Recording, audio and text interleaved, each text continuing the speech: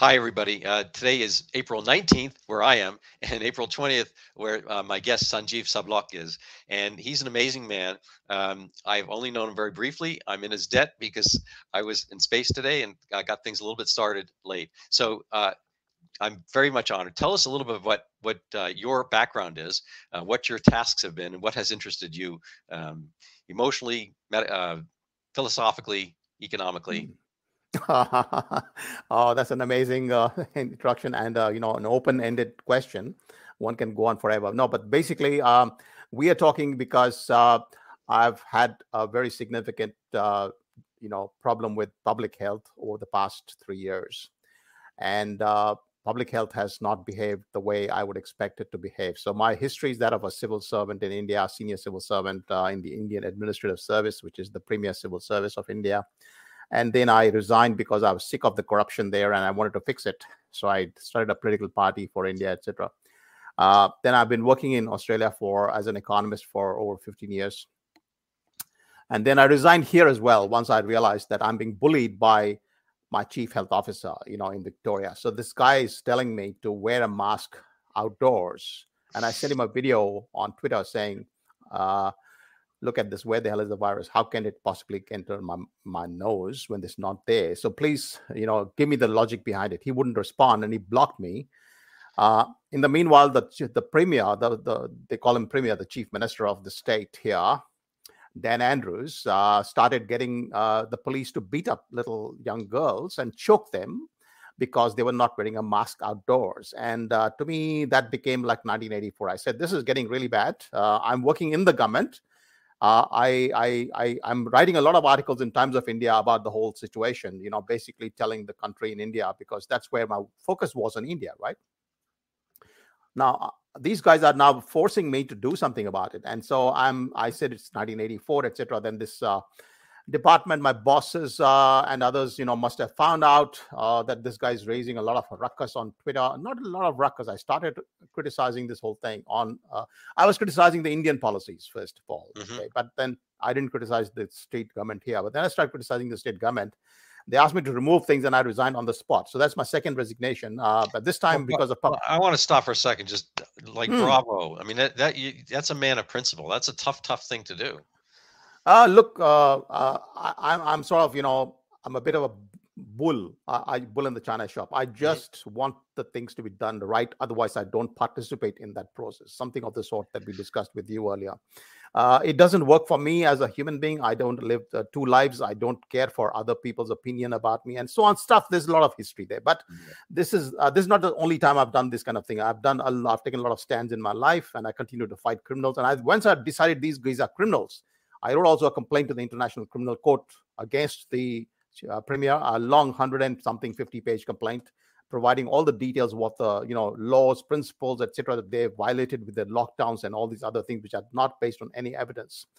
And at the same time, we had this guy, Anders Tegnell, with whom I've been in touch briefly, by the way, and he did respond to one of my emails where I shared an article that I had written about Sweden in the Australian, the newspaper, the main newspaper of Australia, and he responded and he said thanks and so on. So, but the fact that Tegnell is giving a masterclass on public health. Mm-hmm. At the same time, we have these characters not responding to even the basic questions. The first thing is consultation, transparency. Tell us about why you're doing what you're doing. Right.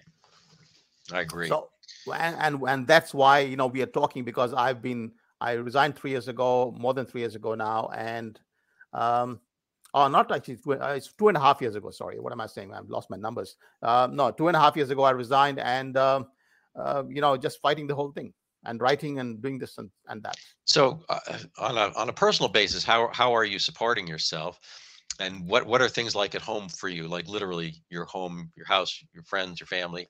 How has your status changed? Emotionally, socially. Well, I'm surviving because we, both my wife and I work, and so she's still working as a social worker now. She's, by the way, a senior civil servant as well from India, my same batch. But she works as a social worker now because of, various issues. Let's not go there. But the thing is, we're surviving somehow. And I planned to get back to some work, and I've been trying it, but no one's hiring me. That's what I've realized in the last few months. I think my reputation here in Australia as an economist who speaks his mind, is not welcome by anybody. Mm. Look, that's okay. I think to survive doesn't take too much. And my friends and family, some friends were obviously unfriended, Mhm. during this process, because they thought that I'm talking nonsense, and I thought that they're doing that, and so we didn't have any match. But otherwise, I'm not a very social person. I'm into my books all the time, so it's Mhm. like 2% for social work, activity, Right. 98% on my own. I live my own life, so I'm not been much affected. So what's been your compass? How do you know that things are wrong? When you say, I mean, I think it's pretty obvious that you know you don't need a mask outdoors. You never did. I don't think you needed one indoors. The masks, if they were scuba gear, and you had an external air source like they do in the actual Wuhan lab, so forth. You see them; they're in those kind of space Mm. suits, hat, like and you okay, fine. If you're in a bathysphere, that kind of thing, those masks might work. But to think that you could put a mask on, let's say you did go scuba diving with Mm. an N95 or a surgical cloth mask. I mean, Mm. are you going to be able to like breathe in and out? No, I mean they're porous, and if water molecules can get through, basically everything else can. This whole concept. I mean, I saw a video early on in COVID. Somebody smoked a cigarette, took a breath, put the mask on, and then he breathes with it, and you see the smoke like going out the edges or whatever, and through the thing. I mean, you're obviously you're breathing. The air's getting in somehow, and a lot of it's not going through. Oh, I'm the air. We're just going to go through the porous part of of your mask. We're not going to go around the Mm. open edges and so forth. Mm. But even so, even if you wear one tightly fitted, it's still obviously the virions themselves are I think 50 microns, and the holes, if you magnify it, it's like putting a golf ball through a doorway. I Yes. imagine you can slow them down a little bit, and they're probably good, on sneezing. I mean, medically, we always wear masks so we don't sneeze onto the surgical field. But as far as inhalation, I mean, people have just, they fantasize a little bit about these things, and they feel better, and becomes a messaging tool. I think more than Yeah. anything else, become a kind of a a way. Psychological safety Yeah, kind of well, thing. plus people can find the in group and the out group, the people they want to like, and so forth. So it's I don't know if you ever know Dr. Seuss, Theodore Geisel, the children's writer, but he had Mm. a story, the Sneetches, and they spend all their time trying to get a signifier. So they can tell each other the group they like, their in group and their out group. Anyway, I apologize for that diversion. So, what is the work you're actually been working on, and where is it going? Who is your audience? What type of feedback have you got? Interesting. Yeah, it's a good question because I actually have a book. So I've been doing a lot. I've written about a few, maybe close to 100 articles and blog posts and so on. Articles in Times of India blog. So that's where I write. And then I've got a book that I wrote after resigning. I don't know whether you can see it. It's upside Yep, down, I suppose. It's yep. The Great Hysteria and the Broken State.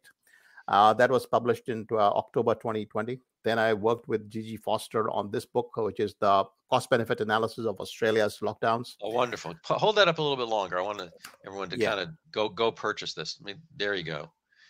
All right. Yeah, that's better. Okay. So I don't know whether you can. Stop seems to be Yeah, upside I'll, down I'll here. put it. I'll put it up in the back screen a little bit. Yeah, I think I don't know what happened, but anyway, Okay. look, the thing is, so I've written these two books, and then of course many articles and so on, and endless number of interviews on television and this and that. And so, by the way, the main channels also interviewed me, etc. A lot of things happened, and I've contested elections also. I've contested the federal seat. I've contested the local seat of my Victorian state parliament, in order basically to educate the community. And of course that didn't work, but that's a different point. So I've done a lot of these things, and now I've decided that public health has not real business to exist. Hmm. In my view, much of the stuff that they do, like water, clean water, and sewage, etc., can be done by engineers, as it was when it started. This whole thing was started by engineers rather than so-called doctors. We don't need many doctors to go and check whether there's the bacteria in the water and so on. So so clean water and sanitation, etc., is not their function. It's not public health. The infectious disease part, yes, I can understand a quarantine is required.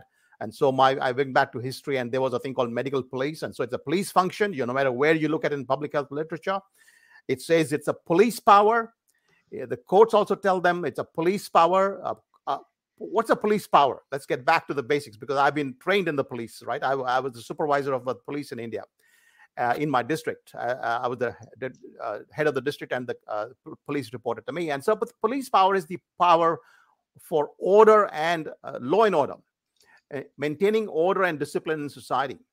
Public health is not about law and order, but it says that the power it has got is basically a police power. Well, in that case, I'm asking the question, why the hell are you doing it in the first place? Why do we need doctors to do a quarantine? A quarantine is therefore best done by the police. As it was in the past, there was a medical police. I've looked at the literature. And so we separate that quarantine function, which is really important. And for the other things like vaccines are not a public health function. I refuse to accept the idea that somebody, you're poking somebody with a vaccine, that should be a public health function. The more you look at, and I've looked at Donald Henderson's work, you do not need to vaccinate the whole world, even to eradicate smallpox. Mm-hmm. I didn't realize that till I finally started reading his work and actually listening to his talks on the YouTube. So when we realize that this basically is about a very targeted approach, you target the area, even for smallpox, you find out where the things are, you target the thing, you do a bit of contact tracing, and you ask those people to vaccinate, and that's about it. The rest of the society doesn't have to. So that's for a thing that can be eradicated. For other things, you really cannot eradicate them. And for things which you cannot eradicate, I do not see this as a public health function at all. Unfortunately, in economics, there's been a lot of casual and poor thinking. And so they have justified vaccine mandates. There's a lot of literature. Even Jay Bhattacharya's book, I'm sorry to say, justifies vaccine mandates through a very shoddy piece of economic thinking. And I don't think that's the right way to go. You have to really say that if it cannot be eradicated, then it is the part of nature, and therefore it is not your business to have the so-called externality. To prevent others is not a good excuse to force the vaccine on anybody, particularly if you cannot eradicate. And even if you can eradicate the thing, I'm arguing, the science is very clear. Even Donald Henderson says you do not need to vaccinate everybody. So I'm looking at this very fundamental questions. What is public health? What does it do, and why does it do it? Who are the defenders? What are the arguments, in its favor? So that's the kind of thing I'm doing. It'll take me about at least 2 years of work. This is going to be a very big piece of work. I'm expecting at least a couple of million words. So 1 million, if not 2 million words. That's going to be like, volumes and volumes of material. It's going to be basically collection of evidence from different sources, like including your book and so on. So I'm going to prove the point unequivocally that these things cannot be part of public health. So if vaccines are not part of public health, the water and sanitation is not part of public health, the quarantine is not part of public health, then what is public health? There's nothing in public health. So the public health concept doesn't exist in my mind. And I've written about that in the Mises Institute. And from there on, I've been working. So I wrote the article in December. I came to this view only in December. Actually, I've been thinking a lot about this. I never thought about asking. I've been asking why lockdowns, why masks, why this. I didn't ask why public health. Because we all have a very good feeling about public health. It sounds really nice, right? Mm-hmm. It's like social justice and good things like that. And so unfortunately, they can be very deceptive, these terms. And then I come to things like ethics. You must have read about ethics. And, everybody's talking about ethics in public health. And I'm saying, I've done public policy all my life. I'm a specialist in public policy. That's exactly what I was paid for, and decent money by the government of Victoria. And I've never heard of anybody justify anything through ethics. So what is ethics? And ethics sounds like theology. And I was like questioning it. I said, okay, you're good guys, you're very ethical people, etc. You write about ethics. And then I've found that they all breach all the ethics anyway. And the other part is the ethics can mean anything to anybody. And then I find Hitler is very ethical. He thinks he's very ethical. The Catholics, he found a Catholic priest who justified his thing with a 100-page document. That's ethical. So look, ethics is not the way we look at the world. We cannot define public policy through ethics. Ethics is a very subjective term, very personal. We need objective criteria, and that's exactly what we do as economists. We look at cost, benefit, etc. So there is no tradition of cost benefit in the public health literature. They very rarely talk about it, and they never do it in any case. So the large number of cost benefit analysis, for example, this one a 200-page document, which is actually a summary of what I started writing about this. We had written about 300 words, and the publisher wanted to cut it down. But the point is, that's the kind of detailed analysis that public health never does. So public health is doing public policy without doing even the cost-benefit analysis and talking ethics and so on. So, it fails on every single thing that I've looked at. So I'm saying your epidemiological models are crap. Your logic is they don't understand Donald Henderson's logic of why border closures cannot work. It's a simple thing that even a 5-year-old child can understand. That when you're passing through the border, even with smallpox, the first thing is your self-selection operates. Only those who are not symptomatic will go in travel, because if you are symptomatic, you cannot travel. So you've ruled out all the symptomatic people in the first place. Now you've got people with smallpox. They're going to the border. They don't know that they've got smallpox, that they're carrying smallpox, or they might be just slightly starting to show symptoms, and they don't know, and you can't know. And now they've gone to the border. And so Henderson found that with all the cases that he identified, and in fact, Professor Mack, I think he worked with him. He's still alive in the University of Southern California. He confirmed that this is the article, the study of Europe. So there were 2 articles published, one by Henderson, one by Mack, proving that you cannot identify even the smallpox cases at the border because they do not show symptoms. So then they enter the country, and then they spread. Each of them spread to about 25 people, and then they did the verifications. So you found that practically nobody can be identified at the border.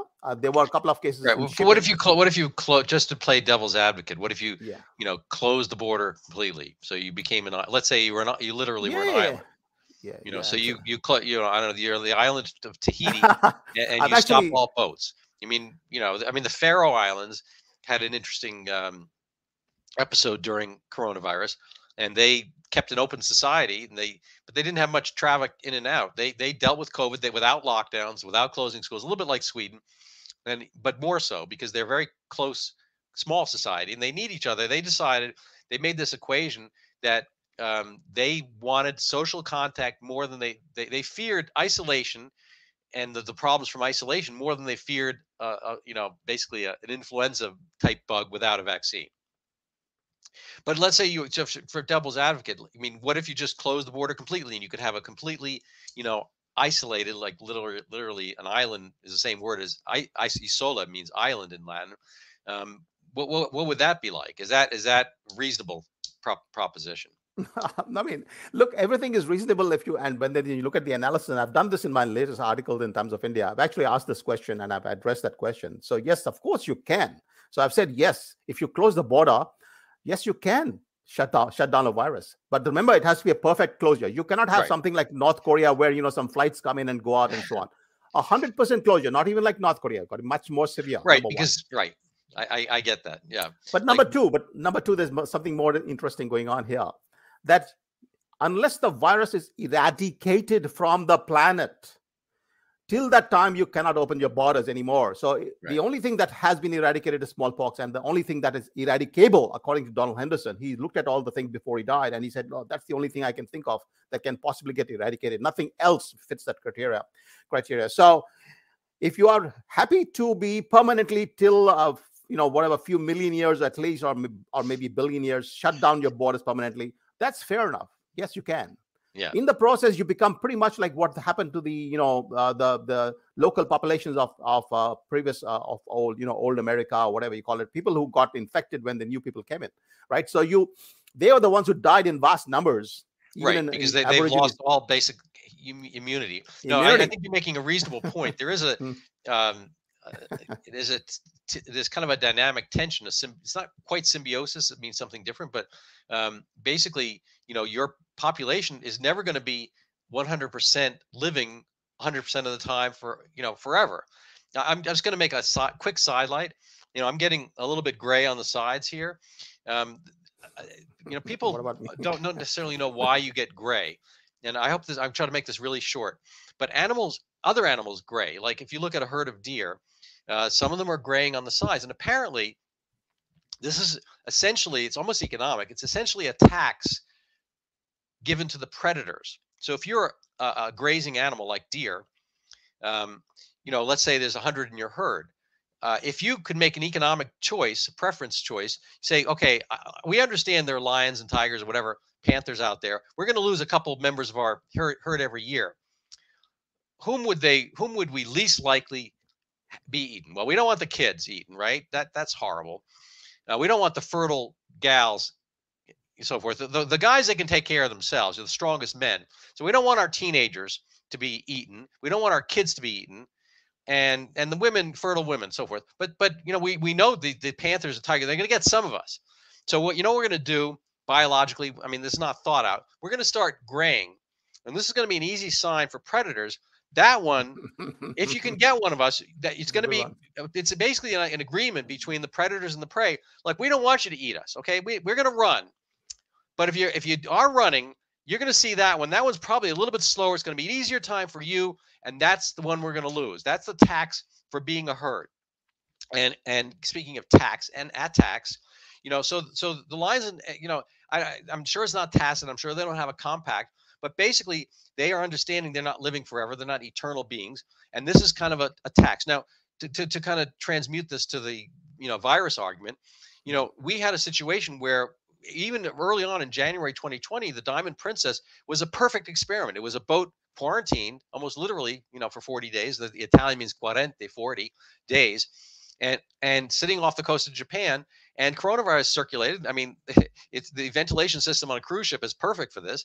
And some people got sick. Some people, at the end of the day, the end of the months, 10 out of 3,711 people died. The median age was 82. This duplicated all over Earth. Nobody talked about this at the time, although it was known. Dr. Fauci, if you go on Twitter, or whatever, you can find him quoting the Diamond Princess in February 2016. He knew about it.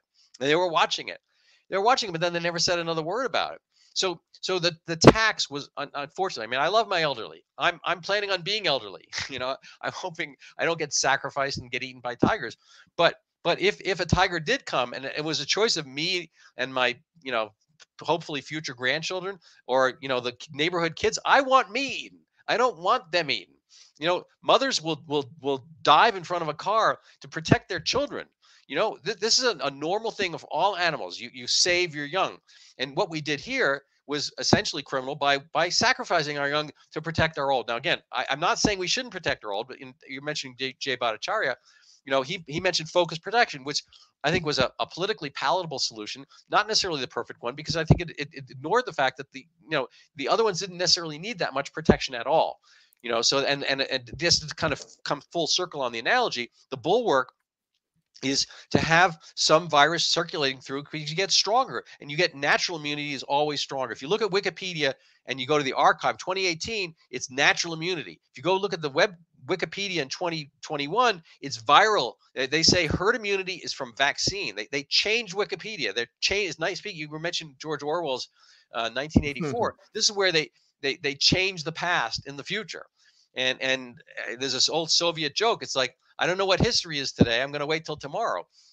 It changes all the time, and they do it for an expedience. And this is, I think I believe in public health. I'm not ready to jump on your bandwagon completely, but I do think it's been polluted by certain things, regulatory capture, and big pharma and big public health kind of joining together, and people are unaware of how much the NIH and so forth is supported by big pharma contributions. And then when the Tom Frieden leaves or whatever, he gets supported by the foundations that are putting money into the public health. And the public health does that. It's a wink wink, nudge nudge, and a little bit like the panthers and the deer, perhaps. It's a compact of sort where they are bending over wrongly.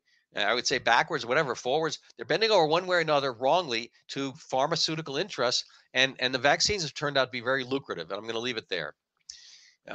So that wasn't really a question. I apologize. That was a diatribe. No, it's a pretty you've covered a wide range of issues. So I think we started with the fact that can lockdowns actually work, and no, they can't. They can only cause harm. The other main point that Paul Fridges had mentioned in your interview, which is really the one I picked up as probably the biggest point in the science of public health since mankind's inception. Even Donald Henderson didn't have that point, which Paul had, which I've been really appreciative of. that he says you cannot have a total lockdown in the first place. He disproves the idea of a lockdown. Just like you said, masks cannot exist. They have to be leaky masks. Likewise, lockdowns cannot exist. So the idea of lockdowns is impossible. The idea of border closures is impossible. So these are impossible things. The other point that you mentioned is the regulatory capture. And look, that's exactly why vaccines are to be treated like a normal drugs. When you think about economists, we actually have a very strong history of opposing things like occupational licensing of doctors. The fact that there's a board that can license you and therefore dismiss you or whatever, challenge you, that is a direct breach of all things that economists have been saying from the time of Adam Smith. Mm-hmm. So the fact that nobody listens to economists is at their peril, okay? Because the reason why doctors want the this particular occupational licensing is because they benefit. So the vast number of them benefit. It's like regulatory capture. It's a rent-seeking proposition. It's a rent-seeking proposition because there is no logical reason on earth to have occupational licensing of anything, of anybody, including doctors. But that's just one part of the story of health. And then you have Milton Friedman write about the FDA. He studied it extensively, and he said that's a completely big racket, and it cannot be otherwise. So what we're saying is, what you're seeing in public health, to me, is not something which is a remarkable event like your Zika a study that's basically been replicated thousands of times. Public health does exactly the same thing every time. You can always predict that the most corrupt in an organization will rise to the top in public health. These are way, by the way, economists are very cynical, right? We assume that people are opportunists. If you go to the textbook of economics, I've got so many of them. The first chapter or the first page will say the assumption of human beings is that they are as opportunists. Okay, so now what's an opportunist? We can study that separately. It's not an ethical person. Let me tell you that. Okay, the first thing is humans are not ethical, and that is a fundamental mistake made by any socialist person who thinks that ethics is good. It's not. You have to assume. Economists have a tendency to be realists. We always look at the real world. We do not imagine theoretical, speculative worlds. Okay, this is the real world. These are real human beings. This is how they behave. And so my predictions are that there will be regulatory capture. It's not my prediction, sorry. It's Milton Friedman as well, before him as well. Right. So occupational licensing is dangerous. The idea of having a government to assess a drug's suitability is dangerous. So we don't want FDA at all. Forget about your regulatory capture. So what economists will tell you is a lot of these functions, like in London, the water supply is completely private, the private sector. It was the very fact, if you go back to history, is that the filtration idea, the clean water, was not invented by anybody in the government, was a complete private sector enterprise exercise in London. And it was then copied by some of the places in Europe. But the point is that private sector is more than capable of cleaning our water, supplying and getting rid of sewage. So I don't see this is not a public good. When we say, it is a public good. Hold on, let me just not say. It's a public good, but like I keep teaching when I teach in economics, public goods are not necessarily supplied by the government. They can be supplied by the private sector. No, I think you're making an excellent point. I was in Japan 4 or 5 years ago, and so they love their trains. And if driving is tough, tight roads, very concentrated place, and the train, okay, fine. There's obviously aspects of it right of way, and certain train lines, and then sharing a train through private companies. I mean, I think they have a national train company, but at the very least, they subbed out the real estate rights for their train stations, and so this has created. I tell you, they were eye-opening. They were remarkable, beautiful places. The train stations here, you go to train stations, bus stations in the United States, like you do not want to hang around those places. They're very poorly run. They have the tragedy of the commons. Nobody's really watching it. You have what we call homeless or whatever, people kind of panhandling and hanging out and all those kinds of stuff. In Japan, the train stations are the center of the smaller towns, the smaller cities and whatnot, and they're beautiful. They're malls and whatnot. It's just clean, and if you go to the public restroom, it's a totally different experience because they are managed privately, and they are there for expense. And so I think you're making a reasonable point. That what the United States Constitution became a successful template because it understood that humans are fallen, and that we need checks and balances. We need to keep away from each other, and we need a way and a place that people can be held accountable, and they can also compete and have the best ideas come up. So you don't want one group totally in control. And I'm going to carry on with this thought. I apologize, but the dark cloud inside the silver lining inside the dark cloud of coronavirus for me was that this is, and again, change metaphor, was a little bit like canary in a coal mine. What we saw was the parliamentary system, which we always thought is democracy, has a huge fault line in this situation. So the U.S. allies are, the Anglospheres like Canada, Australia, the U.K., New Zealand, and whatnot. Those places went through horrible times, and they wound up with a tyranny of the majority. And so they have a parliamentary system, which is kind of, black and white. It's just kind of one thing or the other. So you have total power and everything's centralized. The UK does not have an actual constitution. They have this unwritten constitution, which I don't know what that is. It's basically common law, and this is kind of the way we do things. However, you can start doing things differently, and there's no checks and balances, no Supreme Court to intercede. The president, the prime minister is elected by their House of Representatives, obviously the House of Commons they call it. But so they basically have, a one party system, and it's not communist, it's not authoritarian, but it is temporarily, at the very least, until you figure out a way to get rid of them. And while they have power, they have complete power. The United States at least had this, we have a federal system where we have, divided states, and, states used to mean, independent countries. I think when the United States of America happened, people don't realize it was the United States of America.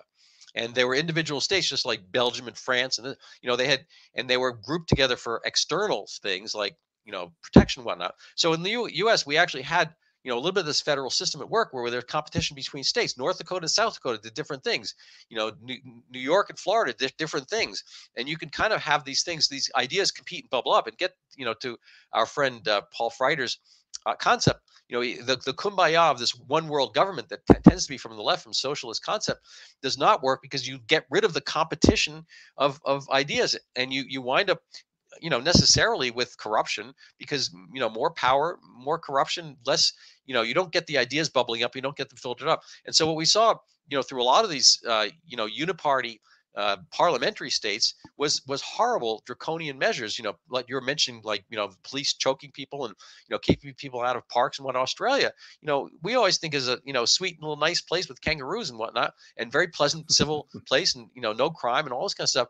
The crime was there, but it was from the state on the people. Anyway, I'm sorry again for stepping on your show here. No. This is absolutely fine. So what you've actually raised are parts of the work that I'm looking at. So in my own book itself, I had looked at some of the failures and the options within the parliamentary system to fix it. Okay, mm-hmm. and I've got some suggestions there. And by the way, Paul Fridges has a number of suggestions as well in the work that he's written, along with Gigi Foster and others in their book, The Great COVID Panic, etc. So there's a lot of thinking going on among it. See, the thing about economists, we always look at systems, right? And if you look at Buchanan's work, he's looked at, so we look at why democracies fail. We look at why why governments are always corrupt. These are the kind of things that really are of interest. And that is definitely part of my review, what you've just said. It will be part of my work.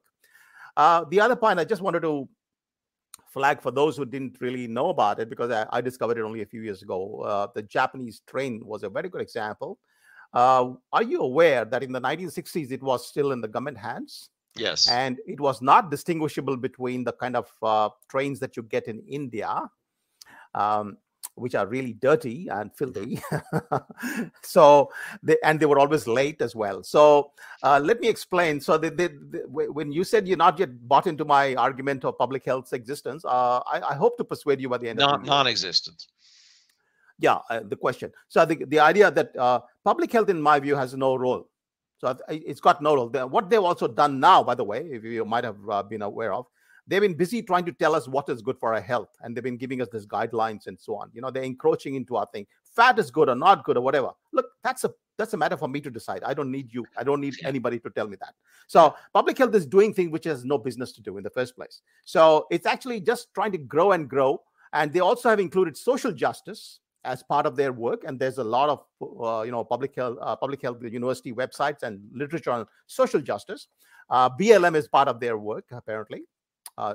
And then we have climate change. So they've also added climate change. I mean, there's nothing in the world that they can't include as part of our so-called health, right? So I don't think we need any of that. So my point is, none of that. Shut it down. Let them go home and lock up all the Faucis in the world. Punish them, etc., if possible. But at least shut down this damn thing. Right. You want to lock down Dr. Fauci. Absolutely. I want to lock down a lot of other people as well. But leaving that aside, which is probably not possible, as Paul would tell me, because we've had chats about this. He says no accountability. Nothing is never been a case, an example in history apart from the Nuremberg trials, which also, by the way, only touched about 0.0001% of the actual criminals. So leaving aside the accountability part, which is almost impossible, let's go to the fundamental and say, why do we need public health? So that's my question. And I'm inviting anybody who has an interest in this to write to me about their thoughts, and let's take it from there. Yeah, no, I'd like that. You left me with a couple pages I'm going to show people, just so they can get a concept here. And obviously they'll have to go to the links themselves. So this is this is PH, and it's Sabhlok.city.com, or excuse me, Sabhlok City, one word. And you'll have to check this out. And yeah, I don't think you pull any punches. I mean, no, I don't. I think that's a really fascinating thing. I'm not going to be able to, go over the whole article here. There are two books actually, about 100,000 words already. Yes. Yeah. And this is a little bit of your public health review. I guess the PH stands for public health in the title. Yes. And we can. I'm not sure we're going to be able to go through all of these, but I think they're provocative. And so this is a better look here. And I'm getting, people can pause this if they want and, take a look at it. And, but I'm not going to do that right now. Do you want to go through any of those and discuss them individually, or leave them out there, or move on? It's an incomplete list, and I've been updating that list every day practically. So people who are interested, they can download my books. They get updated every day or so. I keep adding new material. I've been researching the Nazi ethics, the precautionary principle, the whole thing, basically the whole jing bang about why do we need public health and what exactly is its function. And I'm finding that it can basically do nothing. Well, I take that. I mean, I dispute that. It can do actually grave harms. The Jews. So my heritage is East European Jewish, and I lost members of our extended family in the Holocaust and the Nazis. So, but that was a lot of it was a public health measure. Yes. Jews were kind of demonized as vermin. And it was really, the place was going to be Judenfrei, free of Jews, and a lot of the public health aspects were analogized. But we as humans, I mean, I don't blame just the Germans. Like, I think that humans have this capability, and we see this happening in different ways at different times.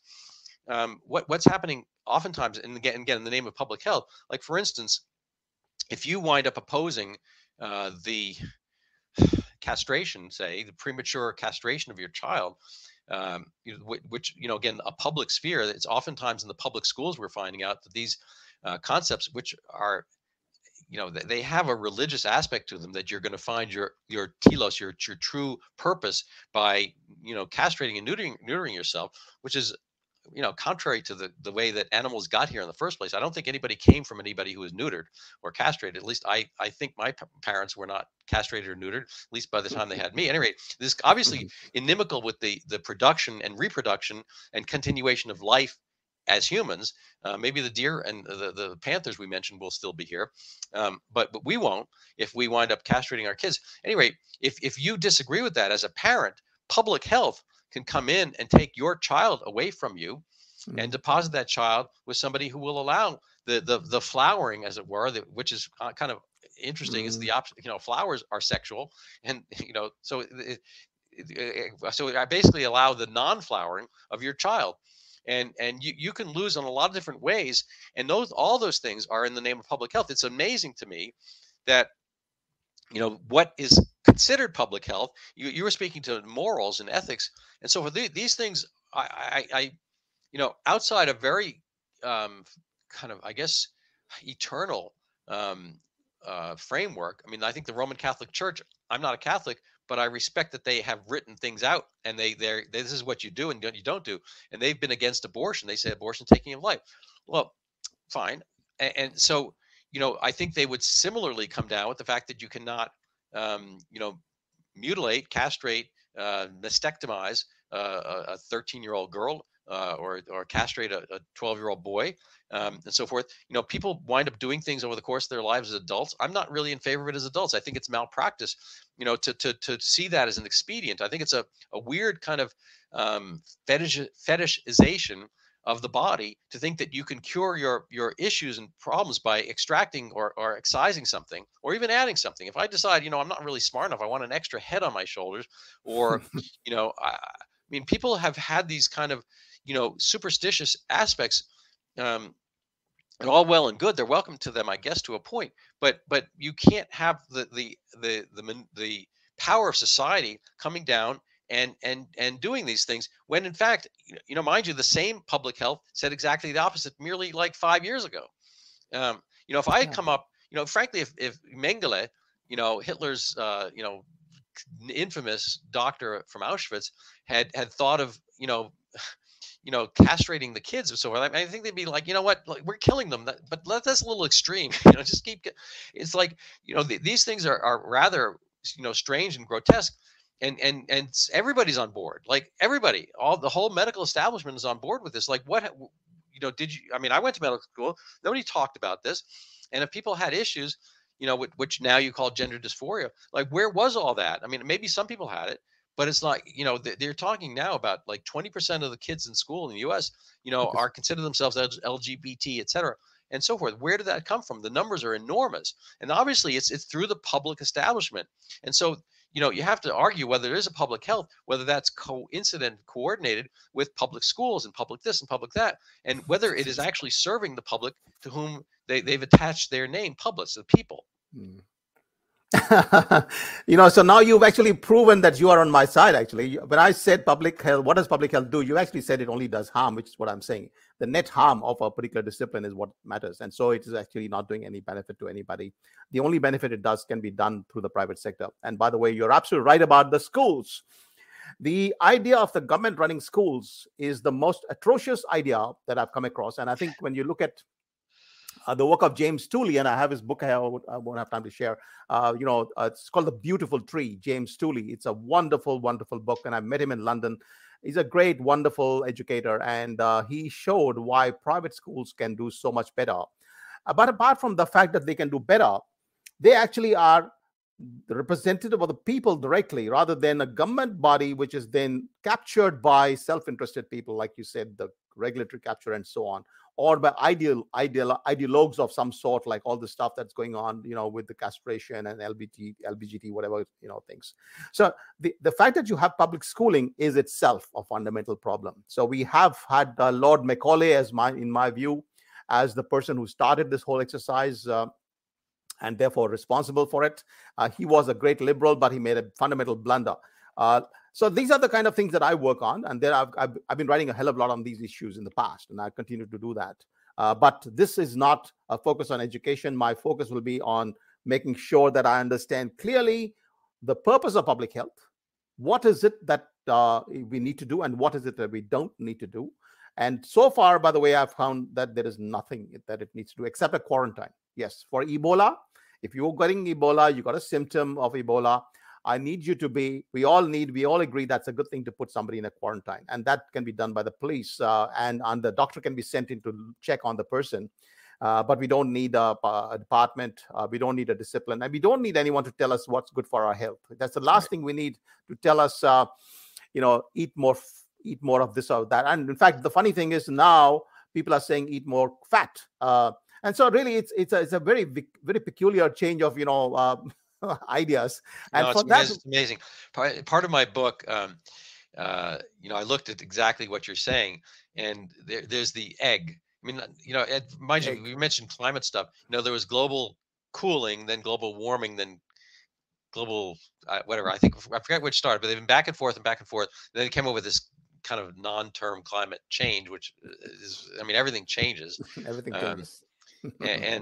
so I one of my slides in the book or pictures is of the egg, and is it, is the egg good or bad? These things are very faddish. The eggs were great when I was growing up. They wanted to put an egg in everything. I was in sleepaway camp, and apparently they thought I was too skinny, whatever that is. And again, I think they were wrong about that in retrospect, because I mean, what does too skinny mean? I was living and breathing. I was running. I was fast. I was a good track runner, and I obviously lived. But they drop an egg because they want to fatten you up. Um, and then so the eggs are healthful, and then they are bad, and then they're good again.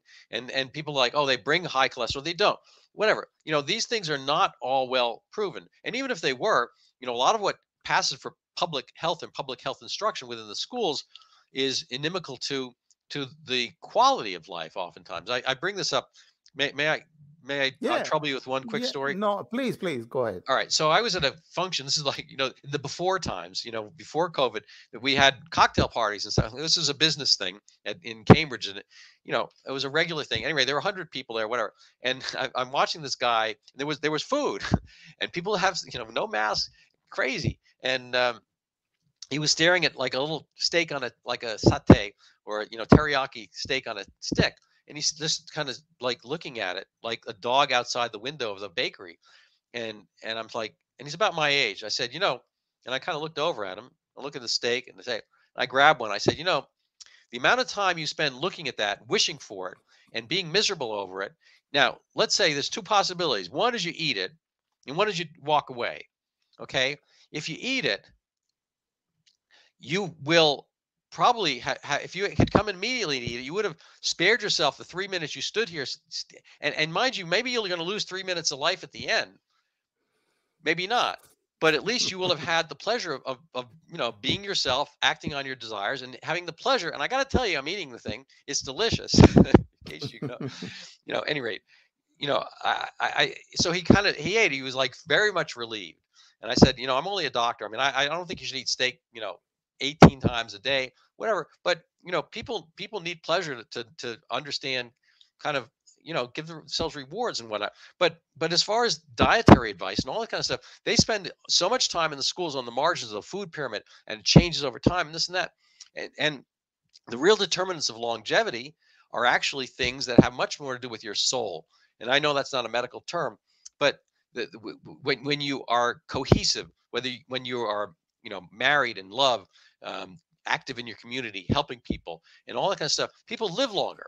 Now, why is that? Well, they probably drink less. They probably have less need for, going out and hunting down drugs and whatnot. When you make people miserable, the biggest thing about this lockdown stuff is they made people miserable. And whatever you saved in saving the elderly, again, which I like to save, we kept my mother-in-law in our basement for a decade, and she went all through COVID, all kind of stuff. I love saving my old people, but but it was inimical to the essence of life. And what they saw as a result was a huge increase in the number of deaths of despair, alcoholism, Yeah. heroin, fentanyl, all these kinds of overdoses. And those grab young people. The young people let themselves be grabbed. I'm not unfaulty or defaulting them, but the misery applied was horrible. I was just with a friend at the RFK Jr. Announcement speech today, and it's Robert F. Kennedy Jr. And he has young children. They're less than 10 years old, and through COVID, one of them, they were in the house endlessly, no friends, no play, nothing. They, no playgrounds, and the younger one was only like 6 or 7 at the time. Wanted to kill himself. This is a horrible, grave thing. We don't know what that's going to, how that's going to play out as an imprint or a tattoo on his brain function. We need, our childhoods are longer proportionally than any other mammal our size. So we have a really long, whether you want to call it 13 or 15 or 18, whatever the number is based on society at the time, we have an enormous childhood, and that's so we can play and learn.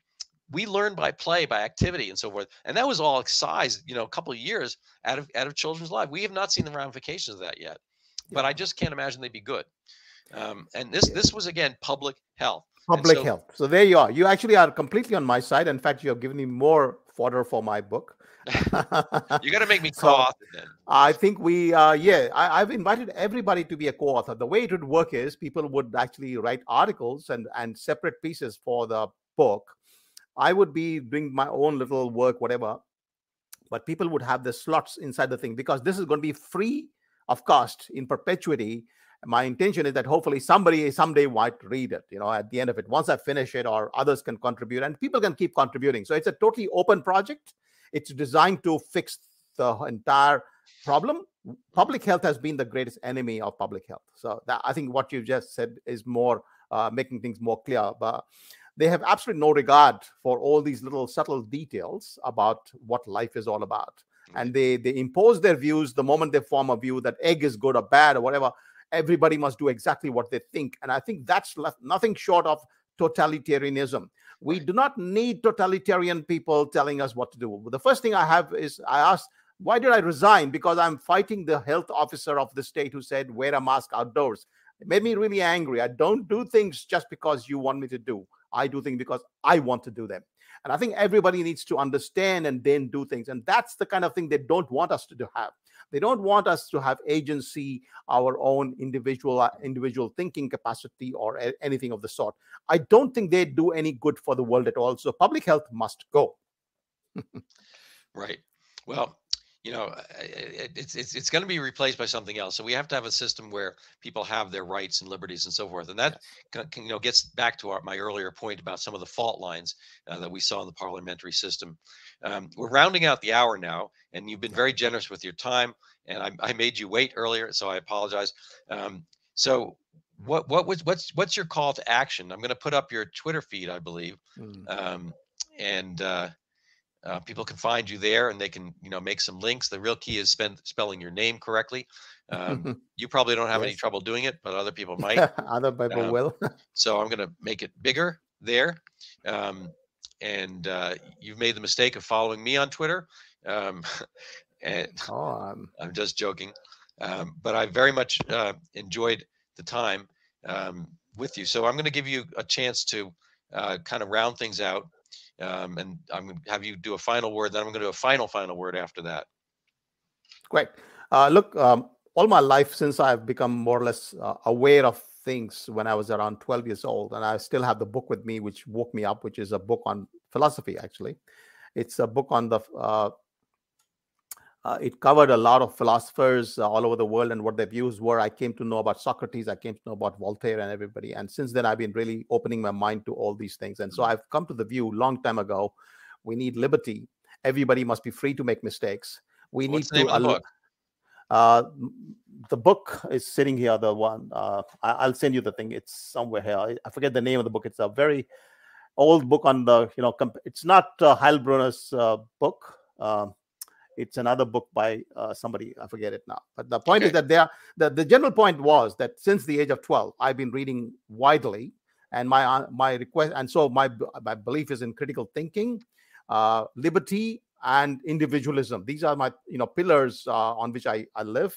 And I do not like to be bullied by anybody. I would hope that people listening would also be of the same view, that don't get bullied by anyone. Ask questions. So, keep demanding proofs. And if something doesn't work for you, just fight back. Right. So I appreciate that. So people can find you on Twitter, and they can contact you. They can share this widely. I just wanted to put up, you made me think um, on this same topic. Uh, one of the books that opened my eyes, I think he just passed, is by Paul Johnson. And I actually had a tenant years ago by the same name. We didn't get along. So when I saw the book, I was a little, oh, Paul. At any rate, um, common name, I guess. But this is an amazing book, Modern Times, and he opened my eyes to many aspects of the way the world has worked. It's a very he's an excellent historian. I think he started out on the left, wound up on the right. He's got a history of the American people. He's got a great book called Intellectuals, I believe. And I'm going to have soon. I'm going to have on one of another writer of that type, Daniel Flynn, who wrote another book on the history of intellectuals. But these are when you actually There we go. Paul Johnson Intellectuals. I'm sorry to do this on the fly, but you made me think of it. Um, and an incredible book. This is probably an easier, more accessible book than the modern Yeah. times, which is bigger. But in almost every instance, the um, I'll call them perpetrators, the intellectuals, are guilty of the things they are railing against. People, basically, it's hypocrisy. So Karl Marx is a rotten person, doesn't care about anybody, abandons his kids, and so forth. I'm not going to get all the facts right, but all the things they espouse basically are for other people, not for themselves. And I'm thinking there's a great picture. I probably can't get it up in time of Saint Anthony of Fauci at a baseball game in the Yes. summer of 2020. He's not Everyone wearing else has to be masked, and he's out there. He's the only person in the stadium with his wife and a friend, and he's got his fingers in this pose here, and he's not wearing a mask. Now, you can imagine the power to have a baseball game, which is cricket in your terms, but a baseball game usually opening day would have 70,000 people in this thing, and they'd be raucous, and they're outdoors. Let me remind people, they're outdoors, and nobody was there. Fauci threw the first pitch out, which is laughable because he's an older guy. I don't blame him, but then to be in the stands completely by yourself and tell everyone else in the country to wear a mask all times, and he's got his down by his chin. He said he was yes. drinking water. I It's know. not even true. But at any rate, this is a great book by Paul Johnson Intellectuals, and I'm going to show people another great book. Which they have to buy. I've been telling people they don't have to read it, but they do have to buy it. If you want to support this podcast and the work I do here, please buy Overturning Zika, the Pandemic That Never Was. And I have some shorter versions, I guess, that are up on the American Journal of Medicine and whatnot. But you should buy this book, Overturning Zika. And if you like it, review it. If you don't like it, you can review it as long as you give a good review.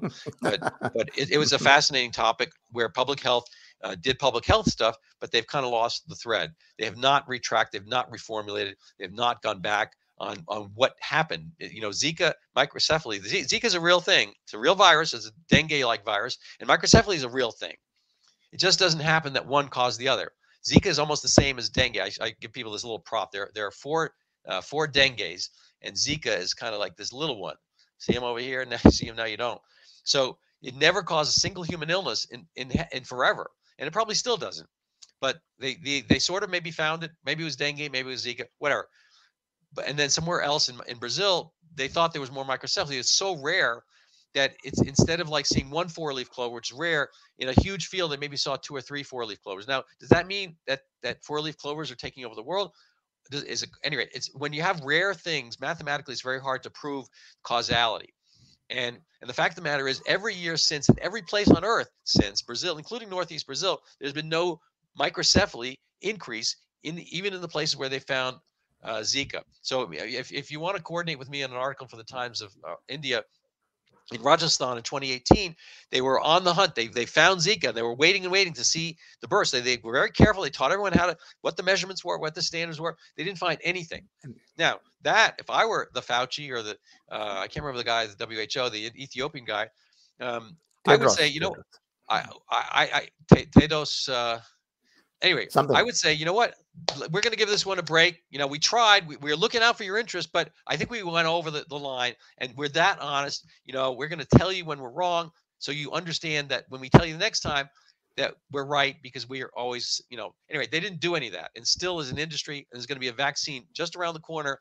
And I don't want to make a bet with you, because you're going to lose, that they're going to monetize Zika, and then they're going to declare that they got rid of it. And this is $1 billion industry, because there's 3.5 billion people in the tropics, and Zika potentially anywhere else. So I'm going to leave it there. So if you want to support me, my work, buy my book, you can go check out Sanjeev Sabhlok, and you and I can hang on to chat, but we're going to say goodbye to everybody else.